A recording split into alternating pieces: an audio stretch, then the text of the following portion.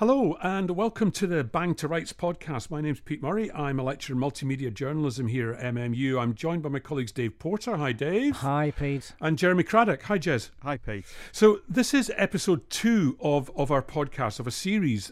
We're already actually deviating a wee bit from our defined beat of the court's media law regulation. We're going to have a look this week at a debate commissioned by the government's Media, Culture and Sport Department into the future of journalism in the UK. The inquiry is chaired by Dame Frances Cairncross, and public submissions to her review are due to close just about as we're recording this episode. So we thought today was a good time to have a look at the issues while it's in the news, really. But before we get to any of that, Dave, Jez, what have you been reading, watching, hearing, nosing in about this week? Dave, anything particularly caught your eye? Well, not this week, but a few weeks back, and I'd recommend it to all students, was a great series, in fact, probably over summer, on the Crown Prosecution Service. Yes, yeah, indeed. I can't remember the title, in fact, the channel, but it was a real... I think it's called The Prosecutors. Yeah, isn't The it? Prosecutors, Yeah.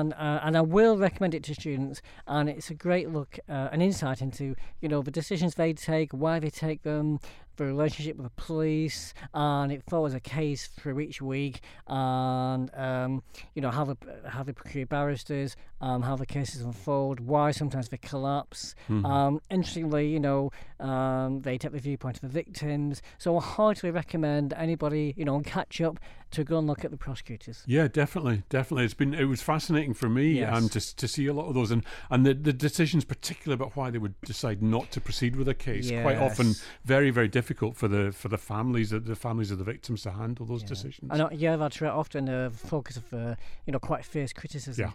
Yeah.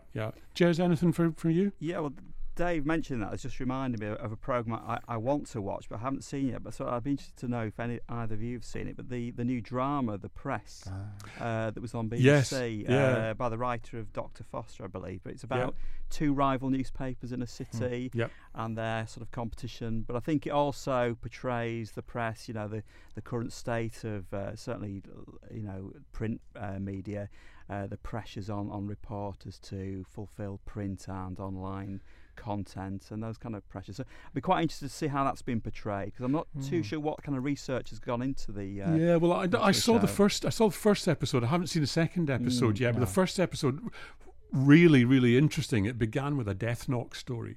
Yes. A raw reporter having to go and get a quote from a bereaved father. And I thought that was really, really well done, actually, because we don't tend to do death knocks anymore. No. But it's I know what you're saying. But it's one of the historically we all know it's been one of the most difficult jobs that anyone can do. It's a rite of passage, wasn't it, as a new reporter? So it's interesting also the way the editor handles that. He's a bit of a beast. But I won't issue any further spoilers for that. But yeah, definitely worth watching. And it's the competition between the tabloid and the broadsheet, if you like, that's all in there, and the way they a lot of undercover stuff as well. So yeah, it's definitely a good watch. It's worthwhile, and certainly worthwhile for new students if they want to get a flavour. It's not fact. It is a fiction. No. It's a TV drama, but it does give you a kind of entertaining view in on what goes on in some of these newsrooms. Yes, good. Yeah. I've been looking at kind of more boring side of things, really. I've been looking at a ruling from the press regulator IPSO over the Daily Telegraph's 2016 undercover investigation into the short-lived England manager Sam Allardyce. He lost his complaint that the Telegraph broke their rules by sending an undercover reporter to propose a business deal and discuss rules on third-party ownership of footballers. Allardyce lost his job within days of that as a result of this thing. One of the newspaper's reporters posed as a representative of a fake sports management agency and secretly recorded their conversations. IPSO ruled that the undercover recording was justified as what the regulator described as a productive and proportionate way to investigate these types of commercial relationships. The former England managers responded by criticising the Football Association for jumping the gun by deciding to sack him within days of the first Telegraph articles appearing. In a statement, he had this to say: Had the FA stuck to their word and waited to see the Telegraph's evidence, as they originally told me they would have seen the allegations made against me were false. It was, of course, the allegations about third-party ownership that the FA stated were the reasons for my leaving. It was clear that those I was dealing with were more concerned with their own image than getting to the truth of what had occurred. I will consider my position in this regard with my lawyers, but I hope Martin Glenn and Greg Clark reflect on the lack of leadership that they showed. Allardyce was sacked as England manager just 2 months into the job as a result of the Telegraph's reports. Now, Ipso ruled in favour of the Telegraph on 22 of the 25 occasions, but upheld 3 of Allardyce's complaints, with the regulator noting that 3 major inaccuracies were present. One of those inaccuracies relates to Allardyce's comments about third-party ownership, which the former Everton boss believes is the reason he was sacked by the FA. Ipso's report called for corrections to state that Allardyce did not suggest a model where third parties could benefit from transfer fees, did not brief undercover reporters on breaking rules, and did not enter into negotiations to provide guidance on circumventing third-party rules. Dave, I know you've been looking at this as well, so yes, what do you make of it? I think it's very interesting, you know, almost in a way, since the News of the World has disappeared, it's almost like a classic News of the World scoop, isn't it, this, really? Investigative journalism. The Telegraph has got some form on this, actually, in terms of being having the knuckles wrapped by Ipso, by placing reporters in the constituency offices of Vince Cable, yes, where it was seen to be unwarranted and unjustified. And I think it's worth pointing out to any students listening that there are very clear rules about, you know, investigative reporting, undercover rather.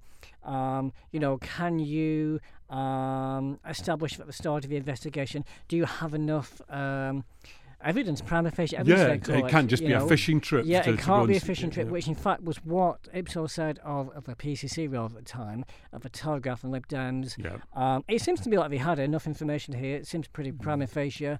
I mean, at the time, Allardyce said it was a case of entrapment, didn't he? He's not pursued that, but yeah. No, I what might be interesting is, as you said, Pete, you know, he lost his job. I wonder if there might be any resulting, you know, civil action. Well, that's interesting that that he's attacking the FA in his statement rather than a Telegraph or Ipso. Yeah, so I mean, I also think it does point to the fact that if you're going to do this under kind of undercover reporting, you've got to be careful about how you edit and how you portray and selective use of facts, because it seems to me this is very murky waters. We know about the world of football is awash with money and contracts and people doing deals. I'm not suggesting Allardyce did anything illegal, but certainly it will be very easy to edit it in such a way representing one side, and who knows in this case what happened here. But I think it's a salutary warning actually for all publishers. Yeah,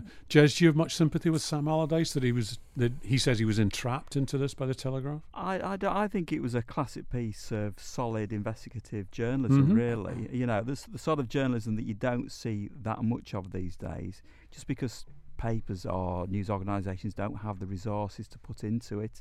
And because of the risks that Dave's outlined as well. Yeah. I mean, the Telegraph themselves, their undercover, their investigative unit rather, said that they did have prima facie evidence that Allardyce was up to something. But the question really then becomes, was it illegal activity or was he just making a lot of money for himself? Yes, yeah. Yeah. So we may come back to that depending on whether he does have a go at the FA or whether his lawyers have a go at the FA. So we'll wait and see. Keep an eye on this one. Yeah. But next up on Bang to Rights this week, one of the reasons that I was keen to have a look at that Cairn Cross inquiry that I mentioned at the outset was actually precisely because there's not really been that much public debate about it. We have seen one potentially important intervention though, which has caught the attention of a lot of news outlets, and that came from the Labour leader Jeremy Corbyn when he spoke at the Edinburgh Television Festival last month in August about a levy on the internet giants such as Google and Facebook to help fund public service journalism. Now, that's the policy nugget, I guess, which attracted most attention, but it was a 1 hour speech and there was a lot more in there. For example, he talked about cutting tax on smaller investigative journalist operations by turning them into charities. We should look, I believe, at granting charitable status for some local investigative and public interest journalism. That status would help pioneering not-for-profit organisations like the Bureau of Investigative Journalism to fund their vital work through tax exemptions, grants and donations. Such a change would help support groundbreaking investigations, like the Bureau's into how many homeless people are dying on our streets. And at the end of that 45-minute lecture, the Labour leader also took part in a Q&A with the festival audience. It was during that session that he addressed what he said was a problem with the ownership of scores of local newspapers around the country by a small monopoly of large owners. The majority of our national titles are owned by a small number of companies, and a huge majority of local press are actually not local at all. They're owned by very big corporations elsewhere. You look at some local papers are absolutely brilliant, and they tend to be, not exclusive, but tend to be the remaining genuinely local ones. Other ones, journalists are paid very little, often on short-term contracts, find it hard to develop a commitment to the area they're in, and as a result they either move on or replaced by somebody else, and the paper becomes simply a vehicle for local advertising and regurgitating press releases that have been sent to them by local businesses and councils and so on, and they don't become very exciting as papers as a result of that. Indeed, as one who inveterately reads local newspapers all over the country, you find sometimes that the distant editorial office from the community where the paper should be produced has actually got its areas mixed up. So they have stories that are no relationship whatsoever to the area they're supposed to be serving. And so I do think they have to be genuinely local. And I think we should require a limit on monopoly ownership of local papers, not local authorities, local papers. And of course, the same should apply on national papers. We are consulting on how we'd bring this about, consulting on what the structure of that process would be, and we'll obviously be developing policies on it, but the principles behind it, there has to be a much greater diversity of ownership and much greater local content for local papers and local influence on how they're developed. That's Jeremy Corbyn at the Alternative McTaggart Lecture from the TV Festival's live stream of his speech last month. Dave, Jez, do you recognise that description of monopolies in local newspapers? I do increasingly, yes. As I've said in a previous podcast, my background was working for one of the top three owners, NewsQuest, and I noticed that they've recently bought up a smaller newspaper company in Cumbria where I worked, Cumbria Newspapers, so pretty much own all the local newspapers in that county. Also, across the other areas where I've worked, there's not much choice of where you get to work as a journalist, and you have to sort of fall in with the ethos of those companies. Trinity Mirror, now Reach, of course, just expanding. Yeah. I think you're right, Jez. It's a very close-knit, so to speak, world of ownership. When I was a journalist, it was somebody talked about a title and your immediate reaction was, oh yeah, NewsQuest, oh yeah, Johnson. The big four, and everyone knew, we talked about NewsQuest conditions, we talked about, I work for Guardian, NBN Media Group, a very large group, and I think what's interesting now is the way that, consolidation is taking place to the detriment of local reporting.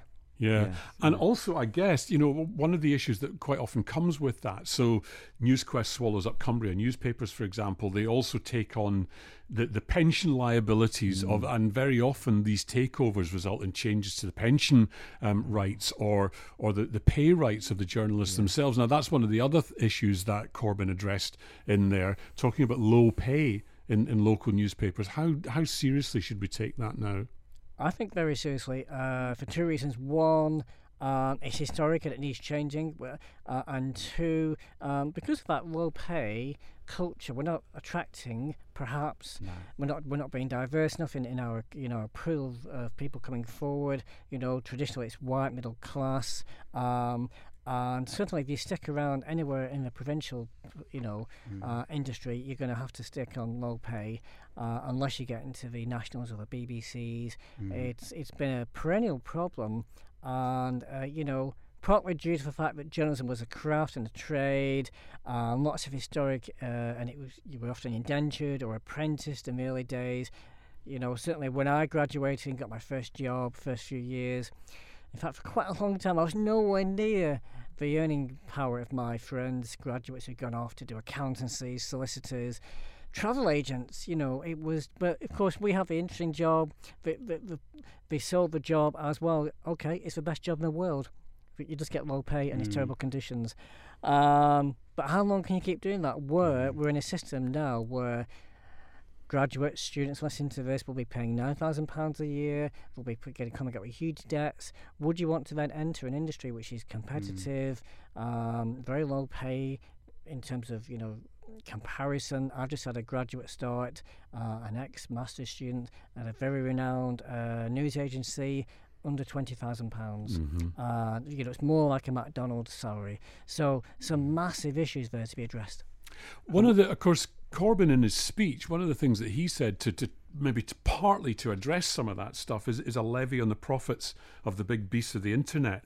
Now, that's something that's been around in some form or other for a while. The National Union of Journalists lobbied for something along those lines back in the late 2000s, and that was when Jeremy Corbyn was the chair of the NUJ's parliamentary group. It didn't get much traction outside of the Westminster committee rooms where we were talking about it at that stage, but does it have any better traction now because of the state of the industry, do you think? I think it's something that needs to be looked at. When you look at the picking up on what Dave was saying about wages and that, you look at what the workload that young reporters have to do now compared to what they used to do. They're having to do not just print, they're doing online, they're doing all the social media stuff, and yet wages have just stagnated. So I think those ideas could be pursued. I think it's something that would be welcomed in the local, certainly in the print media. I noticed that across Europe, MEPs have just voted in favour of amendments to copyright laws to sort of try and tackle the big aggregators of news like Google and Facebook as a way of maybe getting some money to journalists. I think also that's to bring money not just to the media owners but also to journalists as well. So I think there would certainly be... It does look like it's something that's coming down the pipe in some shape or form, doesn't it? Yes, yeah. I think the just as an example, the BBC, if you want to call it a levy, the local reporter and local democracy reporters, and the BBC summing up money to help out, so to speak, provincial papers. I think, despite its detractors, it seems to be working to a degree. There are now reporters out there covering council meetings that weren't perhaps previously. I know that the Media Reform Coalition, they've put a similar-ish type of submission. That's part of their submission to Cairn Cross, isn't it? That's right. Yeah. So I think it's maybe, the stable door has been open for quite some time. It's a bit late. But there are moves afoot, and I would welcome anything like that. Yeah. Now, Frances Cairncross herself said the review wasn't about preserving the status quo, but about exploring ways in which we can ensure that consumers in 10 years' time have access to high-quality journalism which meets their needs, it's delivered in a way they want, and supports democratic engagement. What we haven't had so far is any hints about what the review's likely to conclude. But speaking to the media show on BBC Radio 4 in August, Dame Frances did suggest that charitable status might be an option for some news outlets. This is a medium where the start-up costs are very low. The costs of doing a major news investigation are very high. And one question is whether the sort of investigative journalism that we have seen carried out by the big papers will continue. I think that we will need probably kinds of finance which we haven't yet experimented with much. We can't have straight philanthropy because the rules of governing charities would get in the way, and it may be that we ought to think about that. And there are a few experiments, certainly one in Scotland, of a little news-gathering online operation run part-time by top Scottish journalists, which specialises in doing investigative journalism, one story at a time. So there may well be ways in which the online world can deliver investigative journalism that is just as searching as what we have in paper at the moment. So that's Dame Frances Cairncross speaking on Radio 4. Now, alongside her expert panel, the DCMS also commissioned a report into the current state of journalism in the UK. It was published back in April by the consultants Mediatic, with a kind of innocuous-sounding title of Recent Dynamics in the UK Press Market. It's almost 100 pages long, but it's probably the closest thing I've seen for some time to a thorough, fairly independent and dispassionate examination of where the economics of newspaper journalism are in the UK right now. And if I ruled the world, it would be compulsory reading for every one of our multimedia journalism students in the first couple of weeks of the term. Some of the headlines in there for you. Net circulation revenue for just over 1,000 local and regional newspapers across the UK was down by almost a half in 2017 from 2007, from £2.2 billion then to £1.7 billion last year. Or what about the stats that just 14% of 16 to 24-year-olds say they read newspapers at all? Or the fact that the number of frontline journalists has crashed pretty much in proportion to that collapse in revenue, from 23,000 full-time jobs in 2007 to 17,000 jobs last year. Mediatic says the landscape is pretty stark. It is worth asking how well-equipped the newspaper industry is to reverse the current trends and become robustly sustainable. There are no signs of a reversal in the declines in newspaper sales, nor in the concomitant drop in both circulation and print advertising revenues. So, as I said, if I ruled the world, that report would be compulsory reading for all our students. But Dave, Jez, if you ruled the world, what would you do to make a sustainable future for the press in the UK? Jez, where would you start? Well, just picking up on the headlines that you mentioned then, it's just really occurred to me, and thinking about, representing the needs of communities really around the country and reporting the news that doesn't get reported anywhere else. And taking into account my own background in journalism, I'd want to see a newspaper in every town in the country, whether it's print or certainly online, but something that's covering the smaller places around the country, because there are places now that don't, quite big places. I'm thinking of, for example, Congleton in Cheshire. Yeah. I don't think it has. It certainly doesn't have a major newspaper. Yeah, and hasn't had for some time. And those kind of news vacuums are growing in number now around the country. Exactly. So communities aren't being represented by the media. I don't think to the degree that they used to be. Anyway. Yeah. Dave, what about you? Yeah, I think, I was watching an advert the other night for a bank, and the bank was turning up into this small town or village in a, like a coach. We're bringing banking to you, but we're shutting down your local branch. Yeah. And it's a bit like the post office, isn't it? Bang goes a post office, then goes your bank. We're now seeing, fewer and fewer newspapers. And it's not just, I agree, yes, with Jez, it'd be great to have every single town, village covered by a newspaper, whether it's online or print, but it's how that's staffed. I thought it's very revealing that I was reading about when the Novichok incident happened, and the Guardian did a piece which I thought was quite interesting with the local paper, and they were asking how it had been and what was like reporting on such an international story. There was basically a 22-year-old graduate journalist with one reporter, and you just think, gosh, imagine that. When I started off, there was 8 or 9 of us in the newsroom, and we would have all been on that story. Now it's just 1 or 2 people in a newsroom, and that's not untypical. So it's not just for presence; it's for staffing. It is. Does that mean? I mean, Roy Greenslade in the Guardian said that the issue is that journalism's taken second place to profitability. Is that what's at stake? That's historic, isn't it? Yeah. Of course, we were seen as filling in the spaces between the adverts. Historically, I know the NUJ, Pete, you would back this up. Often, newspapers have been driven by the demands of shareholders, 30% returns, cover prices in no way reflected. I think what we had, and we've let this slide really since the 60s, is people bought cheap news, 50p, 20p, whatever it was, on the basis that, don't worry, it's paid for by adverts. And then suddenly people go, well, I'm not going to buy a paper. Why should I pay £1.60 or something? So we've not trained people to think about, actually, you should pay for news. Whereas if you look at Scandinavian countries, they have a culture much more willingness to pay for news, and I'm not sure how you get back from that.